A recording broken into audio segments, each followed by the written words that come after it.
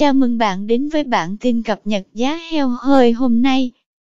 Giá heo hơi hôm nay 27 tháng 7 ghi nhận xu hướng giảm không quá 3.000 đồng 1 kg.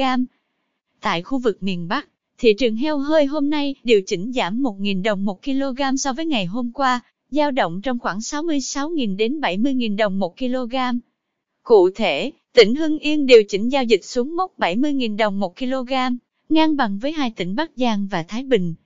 Các tỉnh thành còn lại không ghi nhận thay đổi mới về giá trong ngày hôm nay. Tại khu vực miền Trung, Tây Nguyên, giá thu mua heo hơi hôm nay điều chỉnh giảm nhẹ, dao động trong khoảng 65.000 đến 70.000 đồng 1 kg. Theo đó, thương lái tại Lâm Đồng và Bình Thuận cùng giảm nhẹ 1.000 đồng 1 kg xuống tương ứng là 69.000 đồng 1 kg và 70.000 đồng 1 kg. Tương tự, sau khi giảm 2.000 đồng 1 kg, tỉnh Đắk Lắk hiện đang thu mua heo hơi với giá 65.000 đồng 1 kg. Tại khu vực miền Nam, giá heo hơi thu mua hôm nay tăng giảm từ 1.000 đồng 1 kg đến 3.000 đồng 1 kg so với ngày hôm qua, dao động trong khoảng 65.000 đến 73.000 đồng 1 kg. Trong đó, Vũng Tàu điều chỉnh giao dịch lên mức cao nhất khu vực là 73.000 đồng 1 kg, tăng 2.000 đồng 1 kg.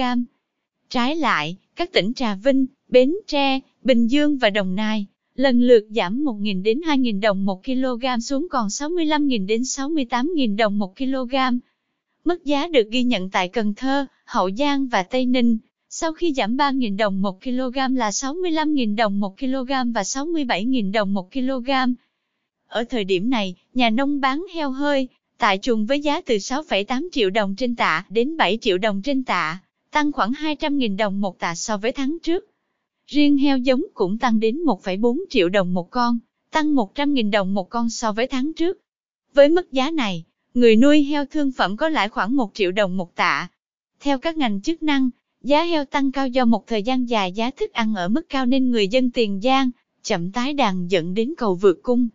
Hiện nay, đầu ra thuận lợi nên nhà nông đang đầu tư chuồng trại, chọn mua con giống tốt để tái đàn heo.